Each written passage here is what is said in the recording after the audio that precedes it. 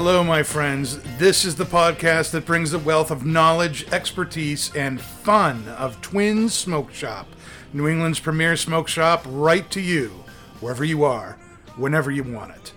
And that's not just blowing smoke.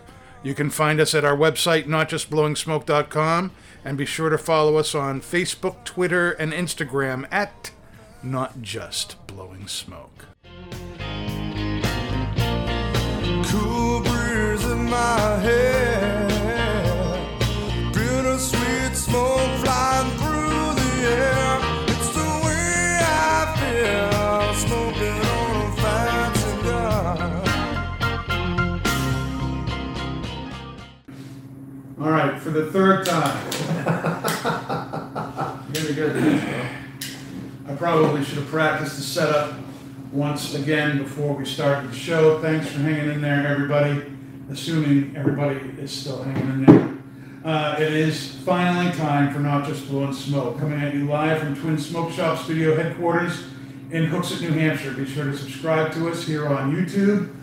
And if you're watching the audio version of this, or listening to the audio version rather, later on Podbean, iHeartRadio, Spotify, iTunes, Google, or wherever you get your podcast from, be sure to subscribe to us there so you don't miss a thing. I'm Pastor Padron. I'm with my co-hosts, Pat and Paul. Dave is off tonight. He's recovering at home, and we wish him a speedy recovery. Tonight's a special episode with Dave gone for a number of reasons. Dave is probably laughing at me right now, but frankly, I don't care. You will notice that we have the Humbler setup, and that's because Dave usually does the setup here, and he's not with us tonight. But we're going to have a good time. We're going to be discussing the court's rulings on the use of warning labels on cigars and what their decisions mean for the cigar industry, positive and maybe negative. That should be a real interesting discussion. We're going to be smoking the Undercrown Lonsdale, the Undercrown 10 Lonsdale cigar. It is the 10th anniversary this year of Undercrown cigars from Drew Estates. And the Lonsdale, it features a San Andreas wrapper, a Connecticut broadleaf binder, and Nicaraguan filler, and it's 6x46. And we are pairing with it the Founder's Breakfast Stout. Used to be a seasonal thing, now it's a year-long thing, right?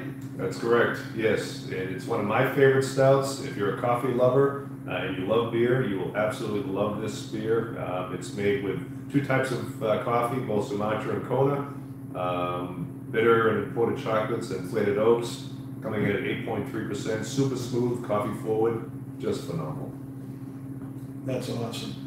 So, Pat, you want to set up this conversation that we're going to have tonight? Yeah, for the third time. Yeah. Go for it, Pat.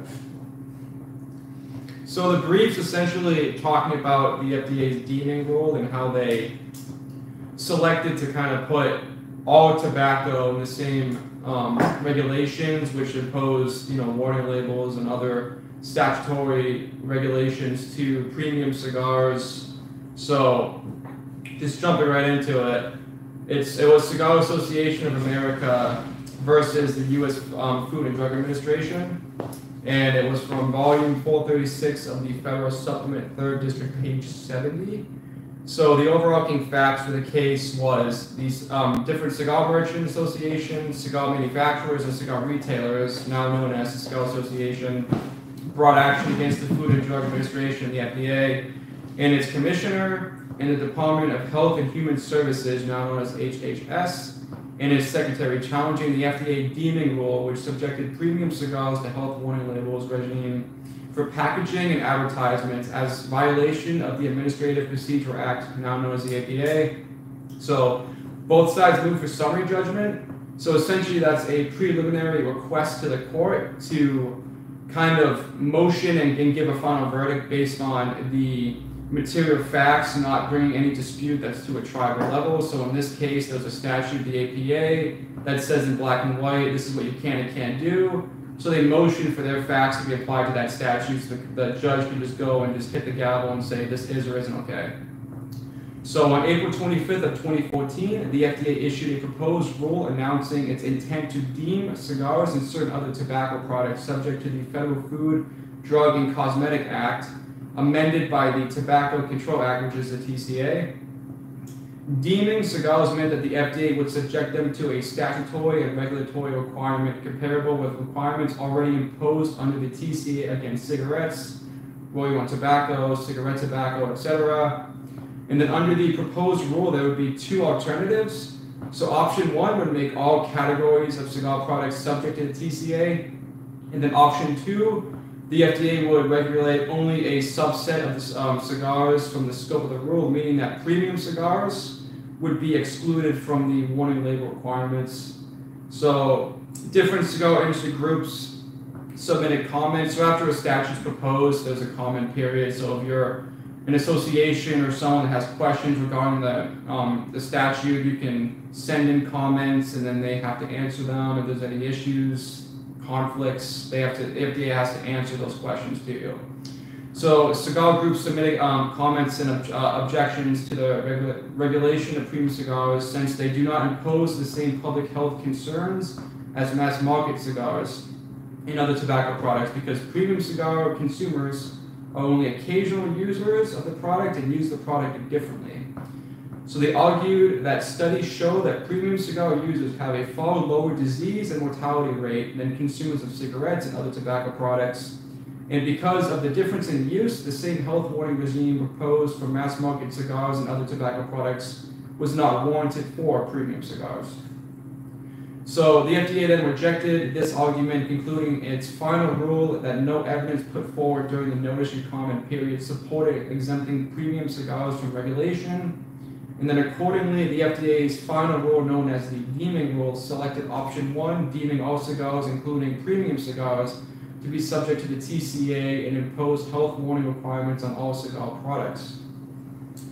So then the Cigar Association brought this action on January 2018, challenging the deeming rules warning label regime for premium cigars on three primary counts. One is that the warning label regime infringes on plaintiffs, which is Cigar Association's First Amendment rights.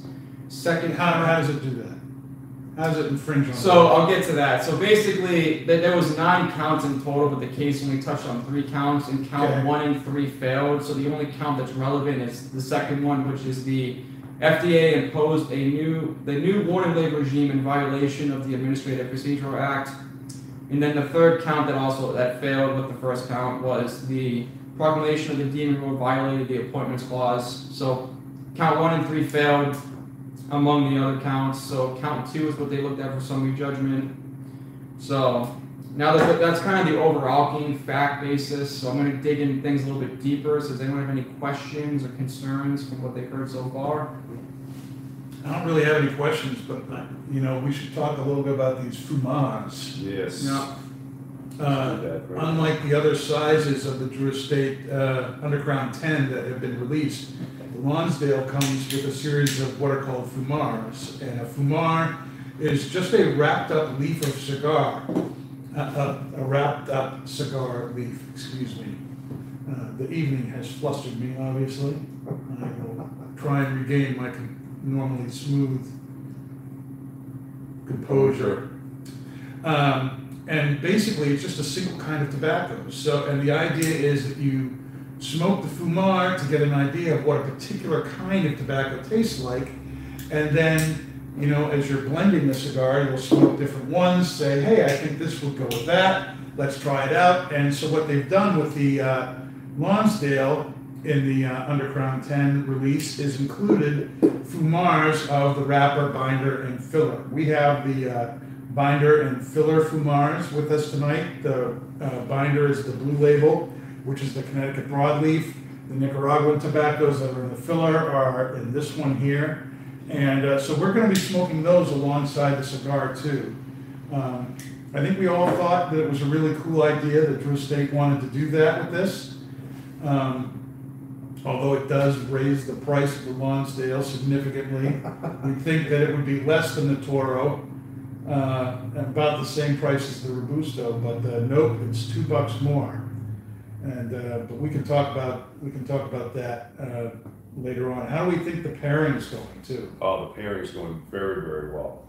So with the cigar, I got a lot of earthy cocoa, leather, and pepper initially, with a blast of spice on the retrohale. Wow, it was really, really good. Nice and toothy too.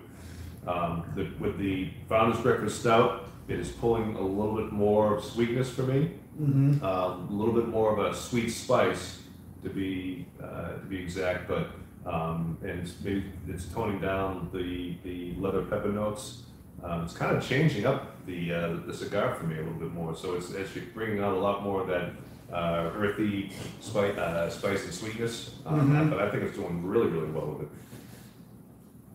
What do you think, Pat? Yeah, so when I chose the pairing, I thought of some kind of getting like kind of a chocolatey, malty type beverage. So this, Paul and I kind of put our heads together, and the breakfast stout I thought just was naturally going to be a good option because Thank God you did. yeah, the Lonsdale, it's kind of like in the core line Undercrowns, like the Corona uses that double Ligero filler blend, and it kind of makes it a more fuller bodied experience. So I smoked this when we first got it at Twins. I think it was 3 or 4 days ago. Yeah. And this cigar for me kind of did that with the Undercrown 10s. It has a little bit more body to it.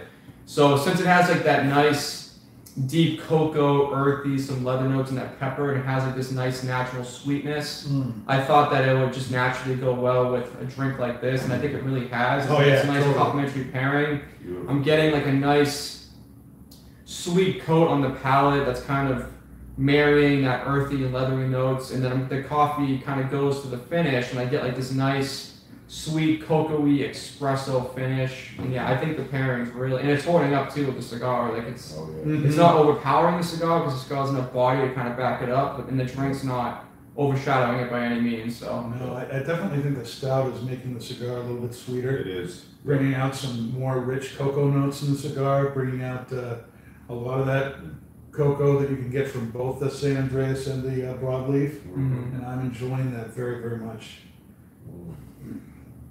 All right, so back to your discussion. We've gone over the facts, and now you're going to get into the deeming rule. the deeming rule. Yeah, so Let's go into that. yeah, so briefly explain what the deeming rule even is. So in 2009, Congress enacted the TCA to empower the FDA to regulate and set national standards regarding all elements of tobacco products. And they kind of acknowledge the inherent dangerous causations of tobacco products and the strong public interest in regulating tobacco products with their advertisements and promotion. And at the time of 2009, I mean, you can kind of say cigarette companies are kind of targeting the youth a little bit, at least in the 90s. Like, there's a history of like cigarette companies saying that, it's not bad for you. There's been numerous lawsuits. Yeah. So that was kind of what their backing was, which going further in the case, you're going to kind of see how that's inappropriate for premium cigars, but we'll touch on that a little bit later.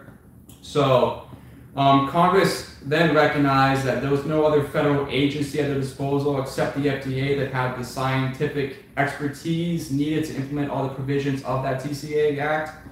And then the TCA then authorized the Secretary of the HSS to regulate all things tobacco related.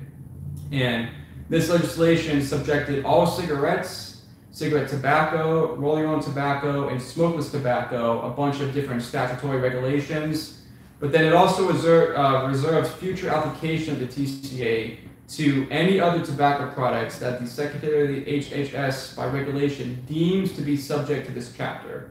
So that's the deeming rule. So basically has a clause that opens it up to any other tobacco product that they see in the future. They could deem it into that legislation, then imposing those regulations on whatever they deem fit. So the deeming rule is basically a way of saying they can deem something to apply to this oversight. Okay. And then the HHS has the authority to do so. All right. So, and this is interesting because, of course, all this really kind of coalesced in 2016. And this is starting 2009, 2014, way before all this stuff has actually hit the fan. All right. So that's what the deeming rule is. Yep. What happened after that? So then just like a regulatory background on the deeming rule is premium cigars were free from the FDA regulations since they were not listed under the Act's tobacco product definition. And then on April 25th of 2014, which going back to the previous podcast, we talked about who was in charge of the FDA at the time during the Obama administration. The FDA issued the proposed rule that would deem cigars, pipe tobacco, and e-cigarettes subject to the TCA. So then the FDA suggested the following definition for a covered cigar to exclude cigars from regulation, which if you remember our first brief podcast, we touched on the premium tobacco definition. Mm-hmm. So I'll go through that one more time. So any cigar as defined in this part, except a cigar that 1 is wrapped in whole tobacco leaf, 2 contains a 100% leaf tobacco binder, 3 contains primarily long filler tobacco, 4 is made of combining manually the wrapper, filler, and binder, 5 has no filter tip or non-tobacco mouthpiece and is capped by hand, 6 has a retail price, after any discounts or coupons of no less than $10 per cigar, adjusted as necessary every 2 years effective July 1st to account for any increase in the price of tobacco products since the last price adjustment. And 7 does not have a characterizing flavor other than tobacco. And 8 weighs more than 6 pounds per 1,000 units. So this definition is a little bit different. It kind of brings in the retail standpoint than the one that we proposed. So they define a retail cigar, a premium cigar, as having a minimum retail cost of $10. Yep. What does that do to cigars that are under $10? Are they no longer So considered they wouldn't be premium cigars? premium. Yeah, so they basically put a price tag on premium. Which if you go further in the case that we're touched on, their research kind of has like the populace of teenagers that smoked tobacco that they looked at. The price of the cigar was mentioned numerous times. So I'm going to assume that's probably what made them do that. Mm-hmm. I don't know. So yeah. I just think that's weird. I mean, take Charter Oak, for instance. I was just going to mention that. A great, what I would consider premium, hand-rolled, long filler cigar, full leaf, wrapper binder filler, fantastic cigar. I'd hold it up against a lot of $10, $12, even $14 cigars, and they top out at $7. Yep. And so what happens to that? Are they not considered under regulation, or are they considered super taxable because they don't have $10? It wouldn't be protected. They would not be protected. Yeah, so by if they chose option 2, which is what implemented that definition, it would be paired with everything else.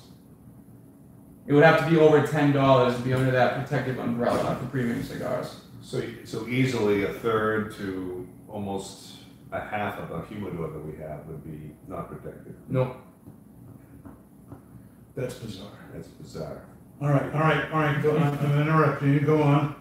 So then, that definition was for option 2, and the FDA kind of feared that any attempted subset of cigars from the regulatory authority would sweep other cigar products under its umbrella, so they thought that if we kind of gave them an inch, they'll take a mile type thing, which, whatever. So therefore, the FDA sought comments on relative merits of option 1 versus option 2 in regards to what is appropriate for public health, both benefits and consequences of adopting one option over the other. So I touched on the comment periods. That's basically when a new statute is introduced. You can just submit comments to the FDA in this case, and they have to answer them. So you would put your concerns, which one you think is better than the other for public health. And then they would answer back with any, answers to whatever questions you have or concerns, or they would acknowledge your concerns, etc.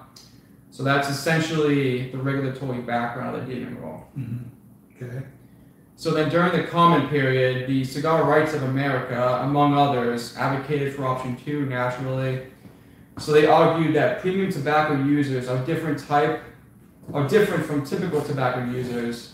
And they actually cited research. I tried digging for it, I couldn't find it, but if it's in the case and they said it was valid, I'm assuming it was valid. Okay. So they argued, and then the research that they cited supported their claim, and it concluded that the proposed warnings lack a sound evidentiary basis, which going a little bit further is going to conclude, it concluded that it's like premium cigar users are more intelligent, they're older, and they're more wealthy. That was what their research concluded. So Their research concluded that smokers are more intelligent and more wealthy than non-smokers. Premium cigar smokers over other tobacco products. Over other tobacco products users. Yeah. All right. So I thought that was kind of interesting Including too. pipe tobacco. Premium cigar users, so, So premium cigar users are more wealthy based on their definition. than- their research. Their research versus pipe tobacco smokers. They didn't specify that just any other tobacco user. Okay, we're gonna assume that they mean pipe tobacco. Yeah, but I'm gonna guess the focus was against like cigarette users and stuff like that. But Yeah, but it's a broad. pipe tobacco is part of. If they're gonna say any tobacco, then we have to assume that pipe tobacco Yeah. and, well, all right. Yeah. So any questions on any of that? No question. No. Any comments? No. So now the final deeming rule. So on May 10th of 2016, the FDA selected the final deeming rule and adopted option 1, which deemed all categories of cigars, including premium cigars, to be subject to the TCA. So now, all cigar product packages must display one of these following 6 health warning statements. 1. Warning. Cigar smoking can cause cancer of the mouth and throat even if you do not inhale. Warning 2. Cigar smoking can cause lung cancer and heart disease. Warning 3. Cigars are not a safe alternative to cigarettes. 4. Tobacco smoke increases the risk of lung cancer and heart disease even in non-smokers. 5. Cigar use while pregnant can harm you and your baby. 6. The product contains nicotine. Nicotine is an addictive chemical. So these warnings must be randomly displayed in each 12-month period and as equal as number of times as possible on each brand of cigar sold in product packaging and randomly distributed in all areas of the United States in which the product is marketed. So from side research I've done in the past, apparently this was a financial burden. So they had to print the labels out a certain way. They had to make sure that each box had different assortment of warning labels on it. Then they had to make sure they distributed those accordingly so they were randomly dispersed amongst the country and wherever else in the country. So it was a little bit of a financial burden from the other research I've done. So that was one of the big things that was being contested. And then the deeming rule also specifies the placement and size of these health warnings. So each warning statement must appear directly on the package. It must be located in a conspicuous and prominent place on 2 principal display panels of the package, which I think commonly was the top and the front side. Right. And then it had to comprise of at least 30% of each of the principal display panels. And then for the individual sale of cigars, like your B&Ms, warnings must be posted at point of sale by a 8 by 5 by 11 inch clear, legible, and conspicuous sign. So they had to switch through the warning labels on the sign at the register. So on May 10th of 2018, it took effect. And then the FDA's explanation for option 1 was deeming all cigars rather than a subset more completely protects the public health interests and found that 1, all cigars pose serious negative health risks. 2, the available evidence does not provide a basis for the FDA to conclude that the patterns of premium cigars use sufficiently reduces health risks to warrant exclusion. And lastly, the premium cigars are used by youth and young adults.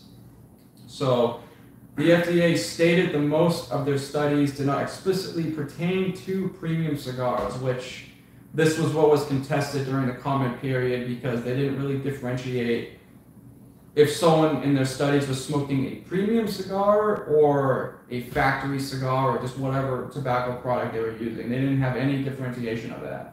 Could that have included cigarettes and stuff like So, that as well? I think it was, Youth it smokers? could have been, but it was, yeah, so I'll get to that later, but yeah, it was just, they had, the populace that they used were youth smokers that smoked tobacco products. Right. So that range That could is, mean anything.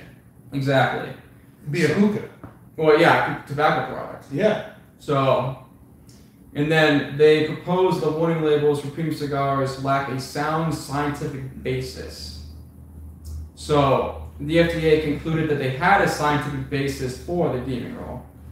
You know, do they put warning labels on coffee because of the dangerous caffeine that's in there that's so addictive and you know, diuretic and, you know, harmful to babies and pregnant women and all that? Well, Pat and I were talking really today with saying about the food industry. Yeah. You know, specifically about the processed food, that the TV dinners, the frozen foods. You know, the things that people can pick up in the grocery store. Margarine.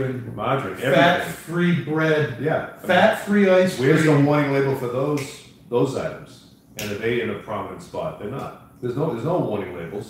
Yeah. As a matter of fact, the nutrition label is buried in the back of the package, and along with the ingredients. Right. Nothing is in front.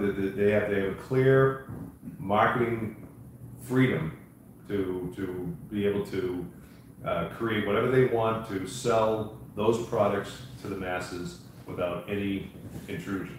Yeah. They can do what they want as long as they have those nutrition labels and ingredients somewhere in the package. It's usually buried in the back. Mm-hmm. You know, so it's, you know. And it's funny too, because I mean, I was telling Paul, like, when I was younger, you know, when you watch like Nickelodeon or something, they have different candy and other foods that they use, you know, like those cartoon characters to kind of promote. Mm-hmm. So that, I mean, that's very like openly targeting your youth audience. And Yeah. Food was typically unhealthy. Captain Crunch, Yeah, like Kid Cuisine. Tony the Tiger, Those like little like You know, hungry man for Frosted kids. Flakes. Yeah, and it's, you know, They're great. All the sugar drinks. All the sugar high drinks, yeah. energy drinks, all this stuff that's got, you know, taurine and sugar and whatever have you. It's, you know. I mean, look at what all that caffeine stuff has done to Sean. I mean, he's a mess. I don't think his heart can go less than 97,000 beats a minute. It's crazy. Then I mentioned California to Paul, like how they have warning labels on everything. Mm-hmm. Everything causes cancer. Yeah. According to so- the state of California. According to them, yes. Yeah. Yes. What did you say? A keyboard? Oh yeah, I mean a keyboard could have it because of the radiation that comes off it or whatever. Yeah. It's like the most like random thing says it can cause cancer on it. You know, so we'll talk about that a little bit later Yeah. on. But keep going. So now touching on the actual Cigar Association litigation. So the plaintiff was led by the Cigar Association of America, and they filed suit against the FDA, the HHS, and other representing parties of the industry. So they brought suit against the FDA, and then the Cigar Association brought a 9-count complaint challenging the deeming rule, as well as a separate rule on a number of grounds. And as we've discussed before, only one of those counts was sufficient, which is the APA. So the court ruled that the health warning requirement was lawful under the First Amendment of the APA, which that's why the First Amendment was vacated. And then the Cigar Association appealed, and then that's where the APA was then found to be fine. So then the court actually enjoined enforcement of the warnings regime pending the outcome of the appeal. So basically, there's 3 kinds of injunctions the court can impose. It's a a temporary restraining order, a preliminary injunction, a permanent injunction. So in this case, they temporarily enjoined the FDA from having that warning label regime since it was being contended, and then there's a 5-prong test of doing it. I'm not going to get into all that, but basically, since the likeliness of the Cigar Association is succeeding, the court enjoined the FDA from having those requirements, so they didn't have to do it during the litigation. Mm-hmm. So then that leads me into the discussion. So the warning label regime infringes on the plaintiff's First Amendment rights. I already went through all that. So the issue of the case mainly was whether the imposed new warning label regime had an insufficient connection of facts to the decision, thus violating the APA. APA being what? So that's the Just remind people. yeah, the APA. I gotta find it. I gotta just Yeah, so you don't even know what it means. It's the Administrative Procedure Act. Okay. So, yeah. So the APA basically says that one of the basic procedural requirements of the administrative rulemaking is that an agency must give adequate reasons for its decisions, which goes back to the comment period and then how they have the signs to back everything up, and then Cigar Association had their own science, and then they said, you guys don't have science, we have science, and they just kind of push the thing through. Debate what's true and what's not, what's scientific, what's Yeah. not. So the essential rule that was applied is an agency, therefore, must examine the relevant data and articulate a satisfactory explanation for its action, including a rational connection between the facts found and the choices made. So the agency does not need to address every comment made during the notice and comment period, but they must respond in a reasonable manner to those that raise significant problems. And then, where the agency has failed to provide a reasoned explanation, or where the record believes the agency's conclusion, the court must undo its action. So then the court held yes, that it violated the APA, and the motion for summary judgment was granted. And the reasoning was the labels were ill-suited for premium cigars, and the agency failed to supply a reasoned explanation to subsidiate applying health warnings for premium cigars because premium cigar consumers already appreciate the risks of regular use. In other words, They don't need educated. yeah, I mean, whenever we've bought boxes of cigars, do we ever like think we're making like a life-changing decision? We pick one out and smoke it. Does anyone need to No, I don't. You know, I mean, life-changing it may be, but not life-threatening. Yeah, you know, most of the people I don't think even looked at them. Let's be honest. No. I mean, it's, and again, you know, I come back to, you know, I'm much more concerned, you know, about getting too into the alcohol consumption or eating too many carbs or too much chocolate. I mean, Halloween was yesterday. Two of my girls went out trick-or-treating and came back with pillowcases full of stuff.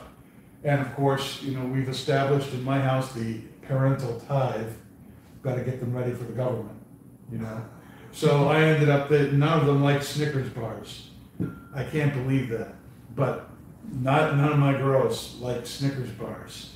So I get all the Snickers bars, which I love. But I have to control myself because I know if I eat it, I'm going to get sick. I'm not going to feel right. You know, I don't see warning labels on the Snickers bar. Mm-mm. You know, is there any warning label here on the beer? I think there's a pregnancy warning here, not to drink when you're pregnant. It's in the back. Yeah, government warning on the It's bottom. It's not in the back. front, it's in the back. It's not prominent. Let's see.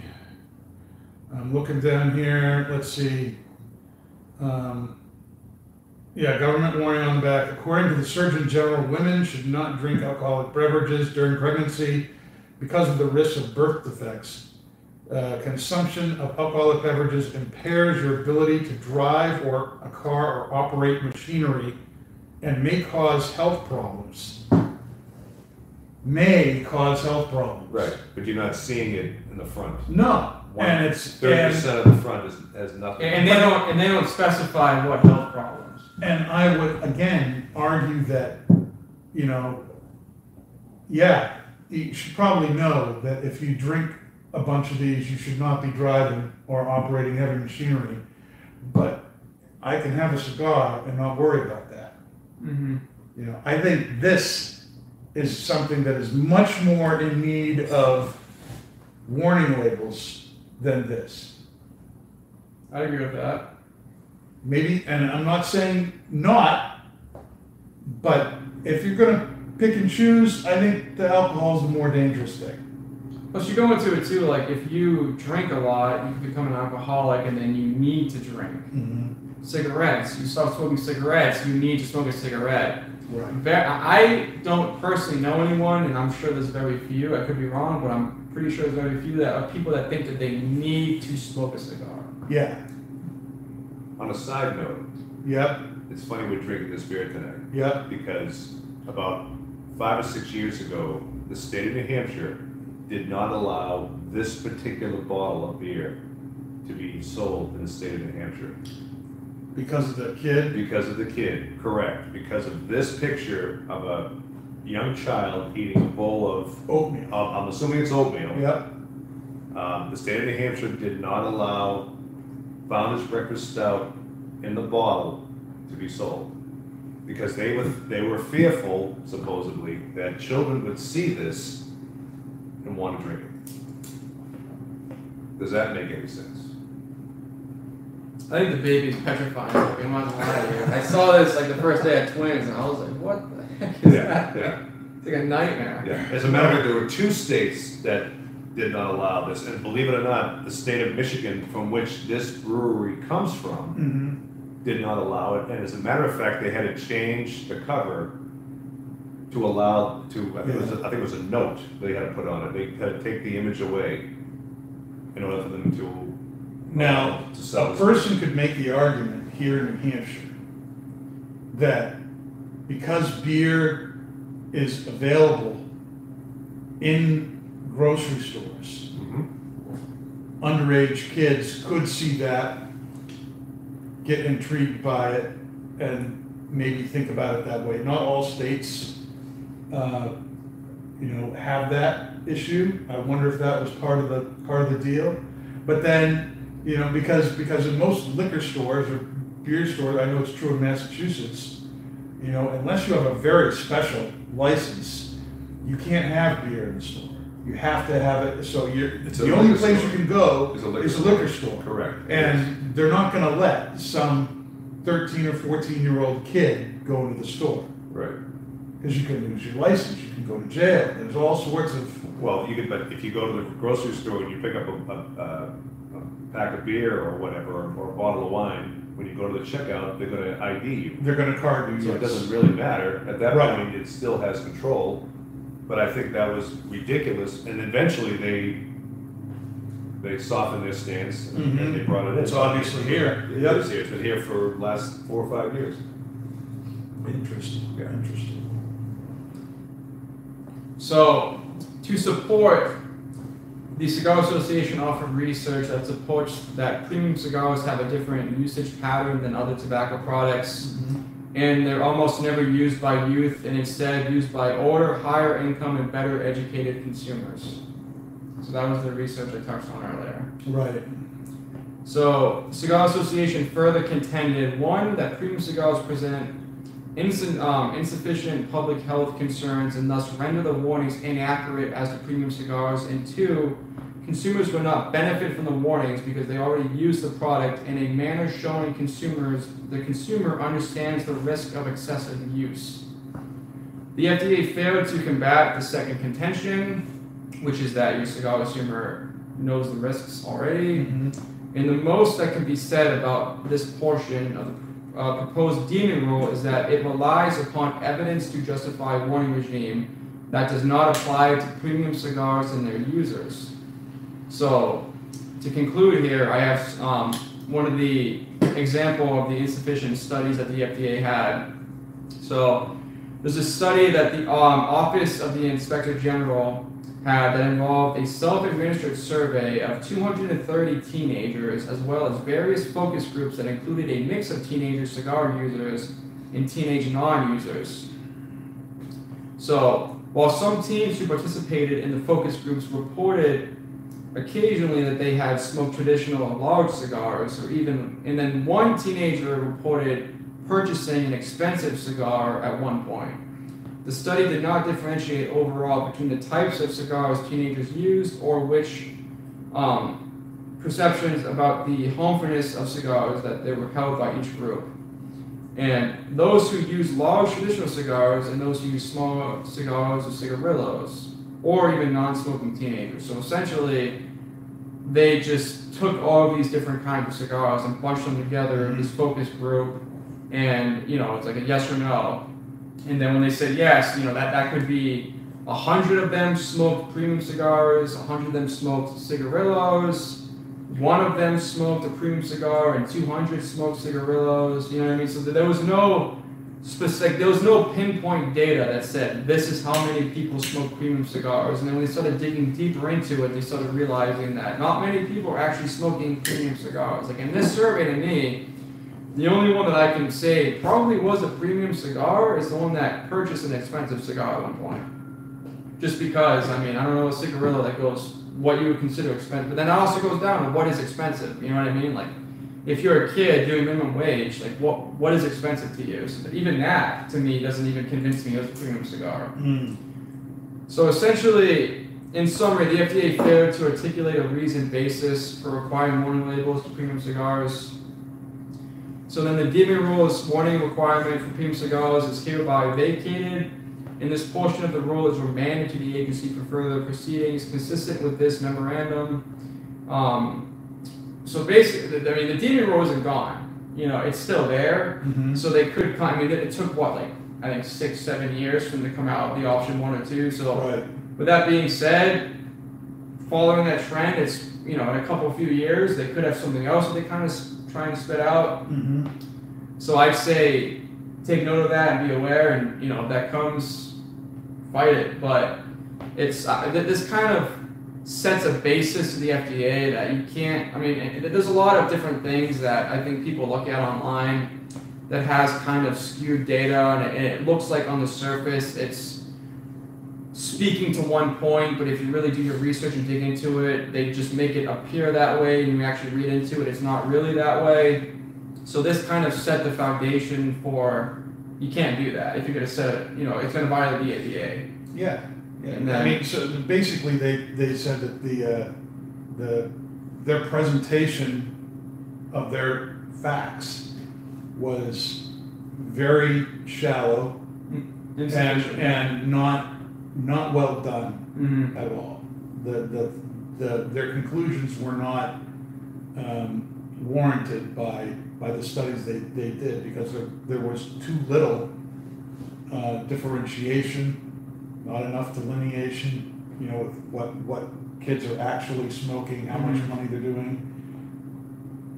I mean, paying for a cigar. You know, And is it a cheroot? Is it a, you know, backwoods? Is it a Padron? You know, exclusivo? There's no way to know. you know. Yeah, I mean, obviously, so now you don't have to have warning labels. A lot of companies still have them. I know Avo doesn't have any labels on them. There's a very few brands I can think of, and I mean, at the end of the day, there is a minute risk when you smoke a cigar. So I think some companies were like, we're already doing it. Now we don't have to change the printing for these labels. Keep them on the event that we have a lawsuit. Maybe save them some money. So it kind of goes to the balancing test of, you know, spend this much money on the labels and kind of save money in potential lawsuits, or maybe like it's unlikely we're gonna have any lawsuits, so let's just save the money on the printing. So if you still see labels, it's because companies are just kind of taking their own protection. But Well, do you really see any labels on any of the cigar boxes that we bring in? I've seen I a know, few. I know in a couple of years ago when this whole thing, you know, hit, that we started to see some Drew Estate, specifically the acid line, started to see them come through. We started seeing some General Cigars, these big white warning labels that were just taking up almost the entire front of the package, and it just looked completely ugly. I mean, it was just Yeah. took Well, I mean, away that took away from the beauty of some of these boxes. that Drew Estate hat that you had on earlier, the red one with the leaf on it, I'm pretty sure that had a tag on it you had to peel off when you got it because it had a warning label on it. Which one was that? The red hat with the leaf on it. Nick from Drew Estate gave it to us. So that there was a tag on that I remember peeling it off and it had a warning label. Yeah, the hat had a warning label. I remember that. And I mean, even the Monte Cristo bag I have, there was a label I had to peel off of it. So company, even like on non-tobacco products, like on, you know, like clothing, they still do it. I mean, it's up to the company now though. Yeah. Yeah. So you don't have to do it, but some companies feel that they're protected if they do it. So. All right, so we're just about 45 minutes in. So before we switch over to the pipe and continue our discussion here, what's our conclusion on the Drew Estate Undercrown 10 Lonsdale and the pairing with the Founder's Breakfast Stout? Well, I really like the pairing. I thought it was a marriage made in heaven, given the fact that this is a full body cigar, got that nice earthy, sweet, peppery cocoa leather notes out of it. The founders absolutely brought out a lot more of that cocoa sweetness for me. Yeah. I thought it just shined through. Neither one overpowered the other, and that's important when you have a good pairing. It's bringing out a lot more of the flavors that I look for in a cigar, and the cigar did not at all take away from the flavors of the beer. I thought it was just a perfect pairing. Yeah, they both really worked well together, and I concur with what Paul said. The only thing that I'll mention is based on how much you guys drank. Usually, you guys are far beyond me at this point. So, to me, this is a really nice sipping beer. Like, I know it's a beer and it's not a coffee, but I'm taking sips out of this as I would with a coffee. So I feel like this is also, it speaks more to the pairing as well, because if you're at a lounge, typically when you drink beer, I'm assuming people drink them a little bit more quicker than I usually do, but this No, is Brett really, does. We knew it I would can't take keep coffee up for with you to Brett just when have he half does. a drink. well, this is a really nice sipping beer. Mhm. It has really good flavor, it has a lot of complexity, it really complements a cigar, and it's not something you want to rush through, you know, and it really, But you then you can only slow have it down 45 and enjoy minutes. it. You only have 45 minutes. You have, let's finish Yeah, that. You yeah, want to get a yeah, chug on yeah, camera yeah. again? What did we think of the fumage? Was that a good Yeah, thing to include in I there? was- Did you find those helpful at all? Absolutely, and one of the points I want to make too with these is that every single one of them had flavor with it. That's true. And that not one of them did not. There were different flavors. I mean, there was some of that nice earthy sweetness, a little depth with the Connecticut broadleaf. Yeah. The fillers a little bit lighter in flavor, but still I think equally on its own. And even though we're not smoking it tonight, the San Andreas fumers had nice flavor with it too. So all three combined, I think, make a really, really good cigar. I think there was flavor with all three of them. I thought it was a great educational thing Yeah. to have those there. As somebody who's really into cigars, and I'm very interested in what the actual components taste like. And I think I have a better idea of how to pick out what tobacco is what, which is, the goal for those things in the first place for us consumers out there. All right, so, You skip me, Dan. well, are you gonna say anything different than Paul? I mean, Well, I was no, gonna not s- really, I mean. Well, I was gonna it's say- our Don't say schedule, things, please, come on. I like the fumage just because it's Yeah, that's what they do. Like they go in the curing bones, they roll up a tobacco plant, like a leaf, and they smoke it. And that's kind of how they blend the profile. And I will say, like, so Drew Estate's known for that stock cut broadleaf. yeah, This is the first time you can smoke it by itself, and it is so smoky. It's insane. Like it was like a bonfire when I was smoking before the show. So I think that was really interesting to kind of see on display by itself as well. Yeah. Very good. All right. For the second half of the show, we're going to continue this discussion here with the FDA and warning labels, but now we're going to switch over to Cornell and Deal's Bijou. Recently, we've gotten a lot of new Cornell and Deal tobaccos in at Twins. That's one of the reasons you've seen Cornell and Deal a little bit more often. We're trying to highlight what's new in the store. And let me tell you, this is one of their Cellar Series, and it says on the tin that this includes Choice 2003 Vintage Eastern North Carolina Red Virginia. And it says, that crowns this jewel. Accented by sweet bright leaf and rounded by small leaf Catarini, Bijou is married with a hint of honey before being pressed and sliced into delicate flakes.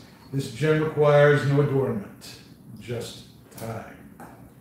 Estimated peak, 10 to 15 years.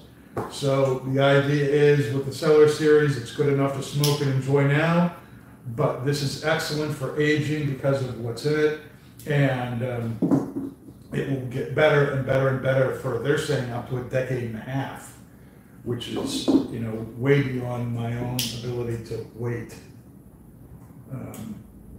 Anyway, we are having with this some of this rum here, Zacapa 23. You want to talk a little bit about that, Pat? This is one of your favorites, right? Yeah, so I'm a huge. I mean, typically I'd use the Zacapa XO, but Zacapa 23 is a little bit less body than me, so I think it would have went well with the pipe tobacco. That's what I'm thinking. I hope it does. So it's a rum. I'm just gonna read the bottle. So it's done through a traditional dynamic aging process in which rums of different ages and personalities are blended and subsequently stored in select barrels to continue the maturing process. This process is guided and repeated under the critical eye of the master blender until reaching the maturity and complexity of aromas and flavors that shape this unique premium rum. So I do know that the rum inside of it is aged between 6 to 23 years. So they kind of, I don't know if they mix them, but I think they do when they mature them. Yeah. So that hence the Zacapa 23, there's some 23-year age rum in there. Okay. So I've always liked it. It's nice, smooth, has a nice sweetness to it. Everyone jokes on me for the baking spice, but everyone knows the Opus is my favorite cigar. To me, this is what I like to drink with it. This and the XO. Mm-hmm. It's a really nice complementary pairing to me. And then I also, in my cooler doors at home, I use the cedar chips and I kind of soak some rum in those to get that aroma in my coolers. So I'm a huge Zacapa fan. Okay.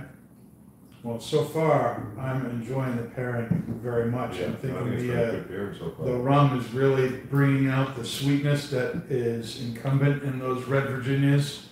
And, this is normally what I expect is, the Virginias leading this blend with stewed fruits and bread and hay notes, and those stewed fruit and sweet stone fruit kind of notes just go to a whole new level with the rum.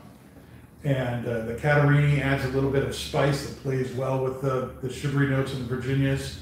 That honey that's used in this too, to me, it's barely noticeable. It just kind of emphasizes the sweetness in the Virginias again, and adds a little bit of a balance to it. What do you guys think? There's a little bit of an herbal note too that I get from this without the pairing. On its own, I think if you're right, the stewed fruits, the Virginias shine through, but there's a little bit of a vegetative sweet sour note that I get too. Is that the Catarini? That would be the Catarini, yeah. Have we had, doesn't ring a bell, but have we had other blends with Catarini in it? Yes, we have. I can't remember off the top of my head, but it's not an uncommon leaf. Yeah, no, it's a great tobacco, and I think it's a really good pairing. Bringing out a lot more of those Virginia notes. What do you think, Pat, when you're done drinking? Yeah, it definitely intensifies the sweetness. I'm getting kind of a nice woody note to it as well. And I didn't mention it, but the barrels that they aged Zacapa in, old whiskey barrels, they age American whiskey in. So I think that could be kind of why you get that kind of peppery, oaky flavor. Yeah. And I think it Definitely. really is a nice complementary pairing. Yeah, good job with both these pairings. 2 for 2, man. 3 for 3. You have the signature one too. The patina. Yep, the patina fashion. Oh, yeah. So, getting back to your briefs, you were saying that so right now, it is not required for premium cigars to display warning labels on their boxes. Nope, it's optional now. And it's also not necessary to have an 8.5 by 11 sign at the register saying cigars are known to the state of California to cause problems to your health. Can you imagine that? If they had to have that? And again, they've got the warning labels on the beer, but you don't see an 8.5 by 11 up at the register saying, warning, don't drive your car if you're drinking this. Right, exactly. This is the only industry where I see that happening. And I don't understand the inconsistency of the government in singling out this and not having anything like that with pot which now you can get in stores and CBD and all this stuff. There's all sorts of crap, and yeah, I know that that's regulated and everything, but what makes that so worth promoting and getting out there, and what's so much more insidious about this? So one of the things that you learn at the Tobacconist University is 1929, when the cigar rolling machine was invented, and then the Great Depression happened, and then that cigar rolling machine was then used to produce cigarettes. So you went from 7 out of 10 males, they don't include the women statistic, smoking cigars to cigarettes. So I think that's kind of where this awkward mix kind of came in, because the cigar rolling machine then kind of gave birth to the cigarette movement. That was kind of predominant up until, I'd say, like, I think the 90s, 80s is kind of when cigars kind of picked up again, like post-Cuban embargo maybe, but like that early rollers with the Nicaragua, Dominican, I think that's kind of what jump-started the premium cigar movement that we have today. So I think that might be the origins of how people kind of connect cigarettes to cigars, and that might be, I think, since obviously we can agree cigarettes should have those labels on them. Yeah. Maybe that's why a lot of people that are kind of outside spectators of the industry kind of just assume that that should be a thing because it's tobacco, it's the same thing, even though it's not, but they think it's the same thing. So they just think, do that, then a lot of the politicians and legislation kind of assume that maybe, or maybe it's appealing to those people, and it's, it's for the kids, all that, so. Isn't it our moral responsibility to smoke cigars to help the children? Correct. What's it, that 50 cents? Yeah, Was it the 50 S cents? chip. The S chip. The S yeah. chip. Yes. The poor families out there who don't, like Dave, who don't have health insurance, it's important for me to smoke this stuff because it pays for the insurance for those poor people who don't have any. Right? Yeah. There's nothing else to really say about that, I guess. Okay. So, Paul, what's coming up this month at Twins? What is coming up this month at Twins? What do we have? We actually have Christoph coming this week. On the 5th? On the 4th, is it 4th here in Hooksett? Yep. Hooksett from 3 to 7, Mm-hmm. and Londonderry from 3 to 7. We're going to have Heather will be joining us here in Hooksett on Thursday and here in Londonderry on Friday for a Christoph event. Yes. So it'll be nice to see her in her new role, or it's been what, 6 months now? Yeah, 6 months or so. Yeah, nice to see her finally do an event. And then what else we got going on? We're going to have a major Black Friday deal going on. Black Friday, there's going to be some major deals at Twins locations. All box sales in the walk-in are going to be an additional 10% off Yes. the listed prices. For a total savings of 20%. For a total savings of 20%. If you're getting a 20 count box of Twins, doesn't matter who makes it, we take 10% off. That's something that we do to, it's appreciation for people who are box buyers. And on Black Friday, we're doubling that.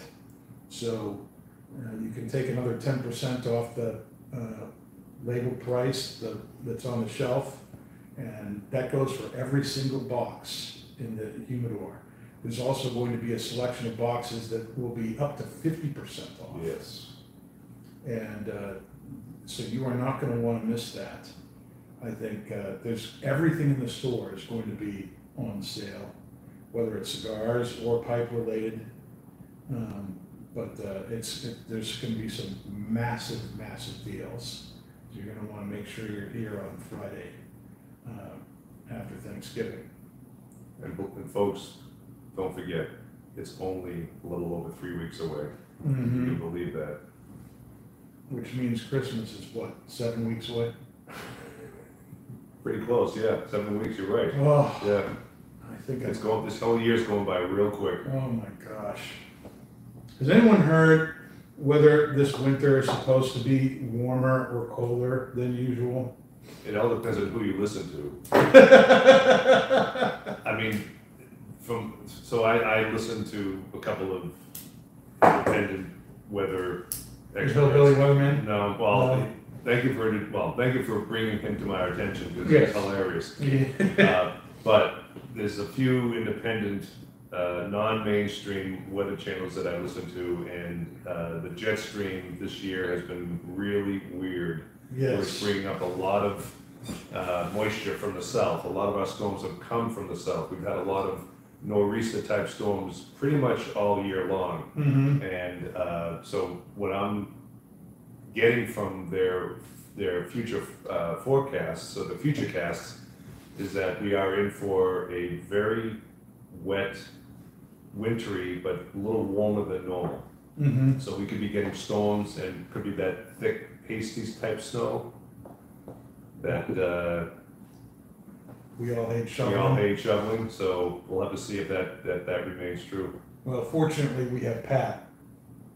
So you and I, Paul, will be inside, being that we're the senior citizens at the shop.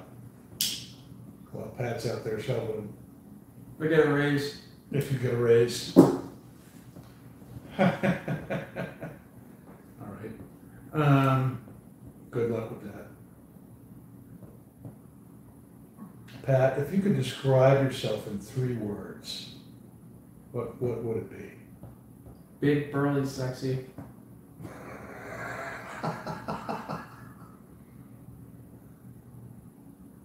I can see maybe sexy or smexy, as they say, but big and burly? Yeah. Big and burly, really? Did you see my Halloween costume? Well, I did see your Halloween costume. Bold and outrageous come to mind, but not big and burly. You do have nice thighs, apparently, though. How you describe yourself as big and burly? Yeah. Really? Compared to what? You. Well, dude, I'm bigger than you are, and I'm not big and burly. Your pipe's big and burly and sexy. That's about it. Are you I serious? Are you see. serious? That's your answer? Yep. All right. Those are very shallow, actually, shallow words. You describe yourself as big, burly, sexy. That's what you want on your Like shallow, burly, sexy. shallow, burly, sexy. Boom. There you go. Mm-hmm. This is why you're not getting a raise. Paul, if you were going to describe yourself in 3 words, what would they be? Honest, dependable, and trustworthy. Those are very, very true. Yes, I am dependable to a fault. I am trustworthy, and well, I try to be as honest as I can be. Maybe I am a little too honest, but When is it hard for you to be honest?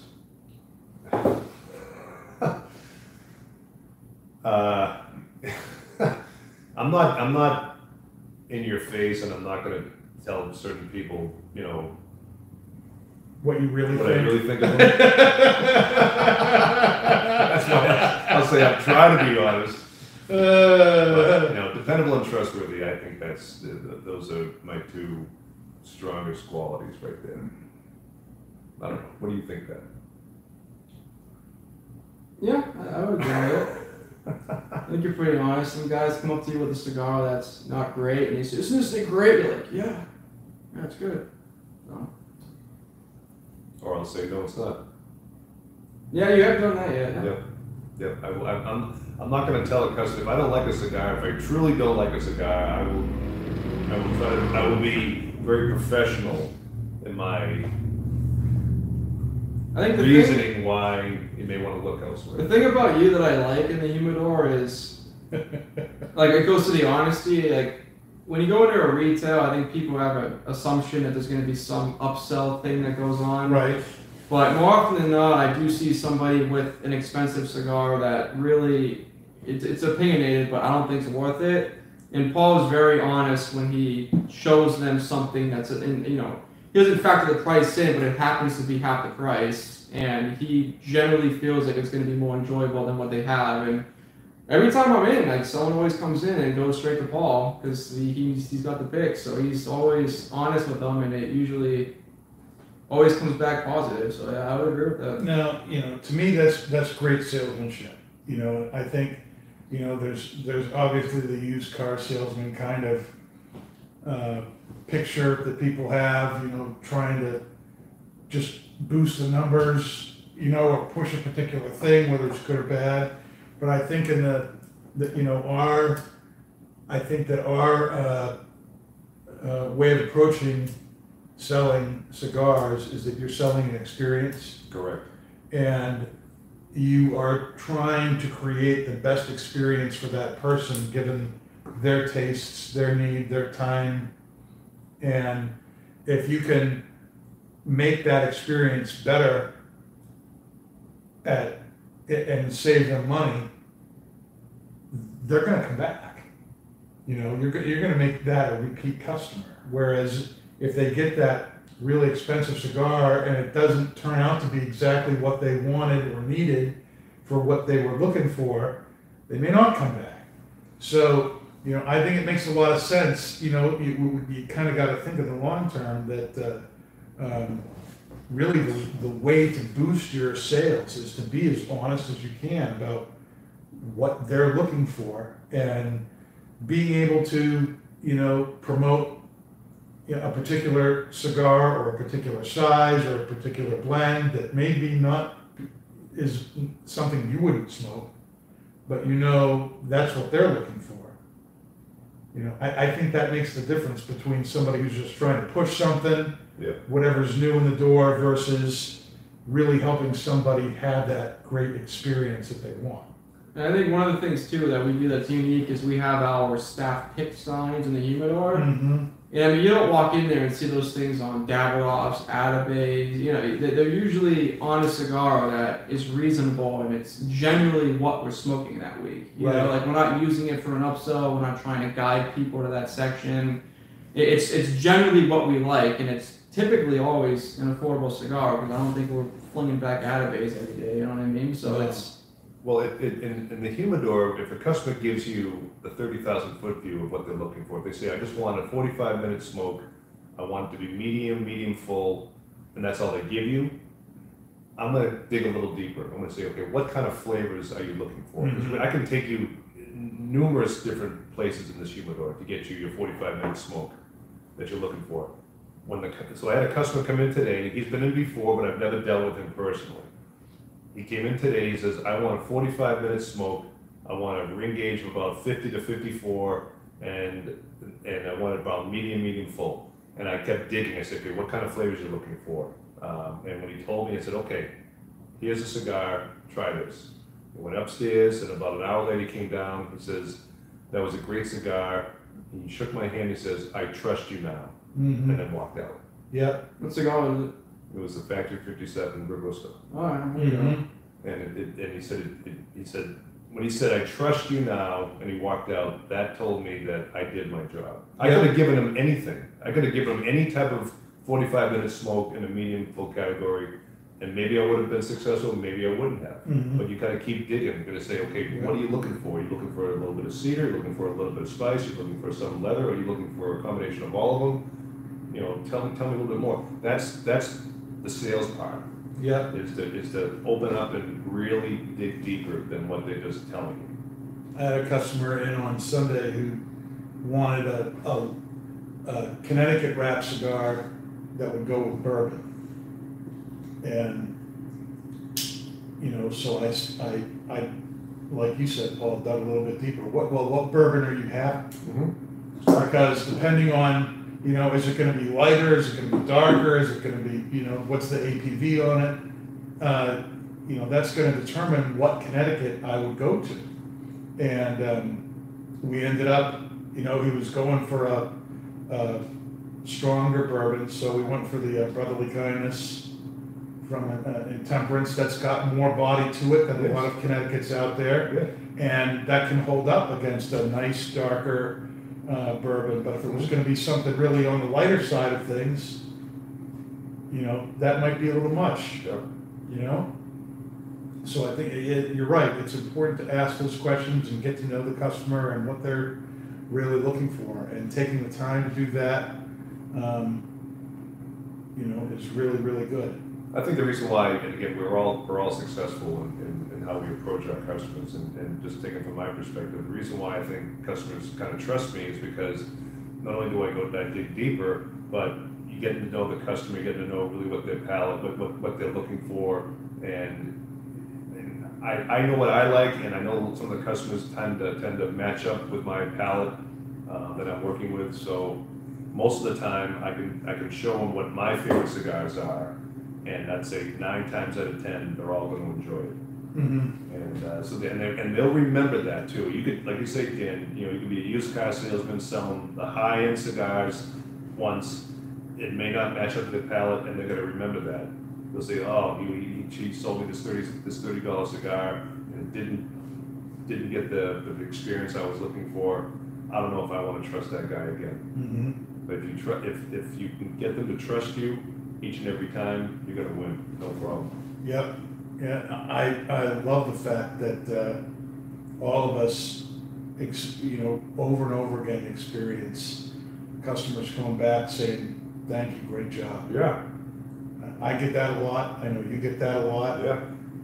I I mean, know they'll Dave gets come that a down, lot. they'll come down from the bar after their Yeah. day is over and say, "Thank you, that was a great cigar," and they'll leave. So, And if it's somebody who's new yeah. to the store, and they're going upstairs to the bar, if I can get away, I like to go upstairs after 15 or 20 minutes and ask them, "How's it going?" Exactly. And it's the best feeling when they look at you and say, "Well, you just nailed it." And I think that's a testament to the training we get and the atmosphere we're trying to create.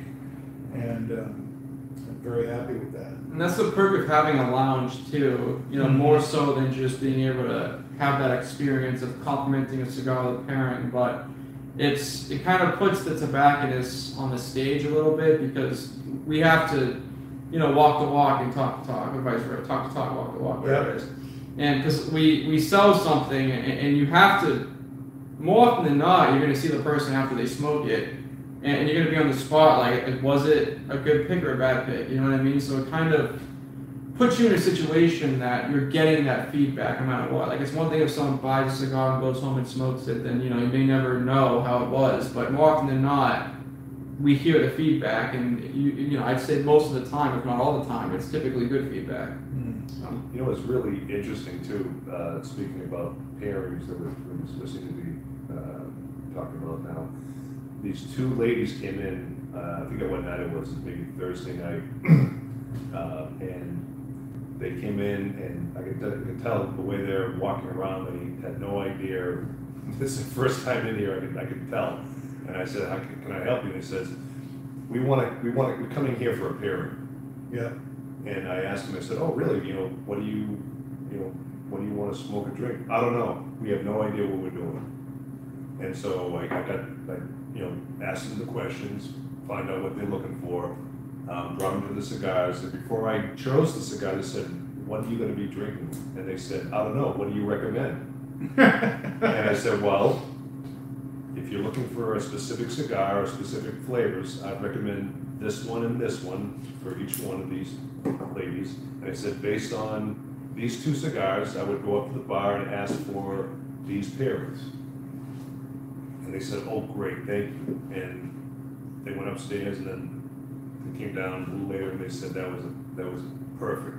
That was their first time in here. But the idea of them coming in, all they wanted to do was just have a pairing. They read about it, they heard about it, they never did it, and that's the kind of customers that we're going to probably start seeing a little bit more of now that we're getting out of the winter time.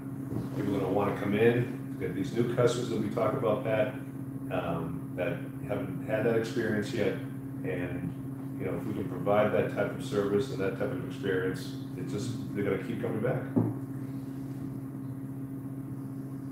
All right, you ready for the would you rather question tonight? Yeah.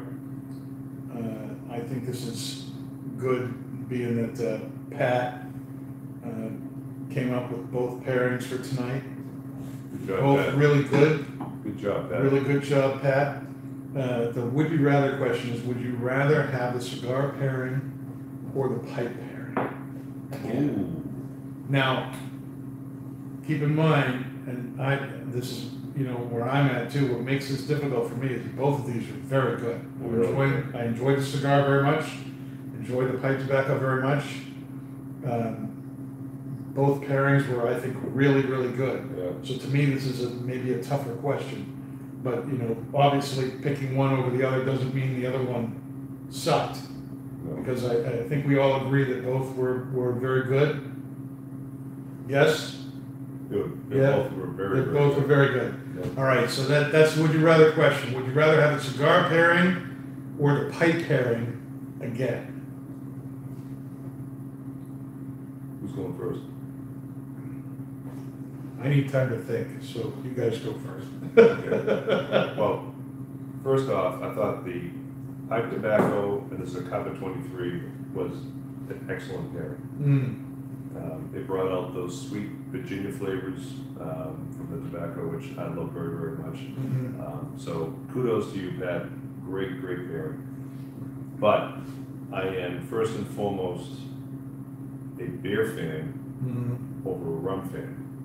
Again, nothing wrong with the rum. I thought it was great, but I would rather have the cigar and Founders pairing again, just because of that wonderful coffee.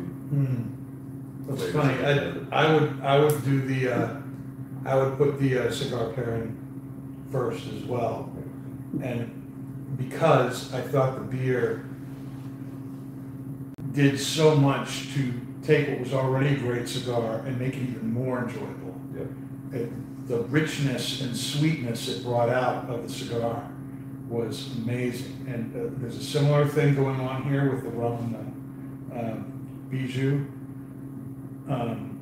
But I think just by a hair, I think the beer did a little bit of a better job with the cigar, or at least it was more noticeable to me. What about you, Pat? Yeah, I'm kind of tied, but I would probably go with the cigar because the beer, I can't think of one flaw of the beer. It completely enhanced the cigar, and even the cigar enhanced it. They're both just married together really well. Mm-hmm. The one thing about the pipe tobacco that I will say is, I think that it's kind of hard matching pipe tobacco with something, because I think a lot of spirits out there kind of overpower it. So I do think it's tough that the beer pairing was so well, because I think the Zacapa definitely, which I'm pretty biased, but I think a lot of rums go well with pipe tobacco, just the aromatics. But I'll have to say the beer and the cigar definitely were a few steps ahead for me for the pairing tonight. So. And you're not much of a beer fan, are you? Oh, I love beer. That's why when I was going to school in Maine, like You are. Maine Brewing, yeah, I used to always drink Maine Brewing. Interesting. How long have you been 21? Like 8 months? I'm 23. Oh, 23? I'm gonna be 24 and You're so big and burly. big, burly, and sexy. You gotta get the sexy down. Yeah. A little BBS. out of my day. Big Bull. Yeah. That would be big, burly, and charming if you're gonna abbreviate it like that. Mhm. Now, next week on Not Just Blowing Smoke, we have a very unique episode for you. We're going to have a special guest on the show, Kelly Shemeth, who was the New England rep for Ashton Cigars a couple of years ago. And we're going to talk about what life is like after being a cigar rep. She left Ashton and is now a salesperson for FedEx. She's stayed in love with cigars and is still very kind of close to the industry. And we're going to be smoking the Foundation Tabernacle Connecticut Havana 142 David Perfecto and Cornell and Deal's Briar Fox. It's the afterlife episode, people. You are not going to want to miss it. So make sure you're here at 8 o'clock or shortly thereafter if it takes me 4 or 5 minutes to get things going. It's going to be worth it, and that is Not Just Blowing Smoke. Thanks for being with us tonight. You've been listening to Not Just Blowing Smoke, the podcast that brings the wealth of knowledge, expertise, and fun of Twins Smoke Shop, New England's premier smoke shop, right to you, wherever you are, whenever you want it. You can find us at our website, notjustblowingsmoke.com, and keep in touch with us on Facebook, YouTube, Twitter, and Instagram at Not Just Blowing Smoke. Thanks for listening, everybody, and that is Not Just Blowing Smoke.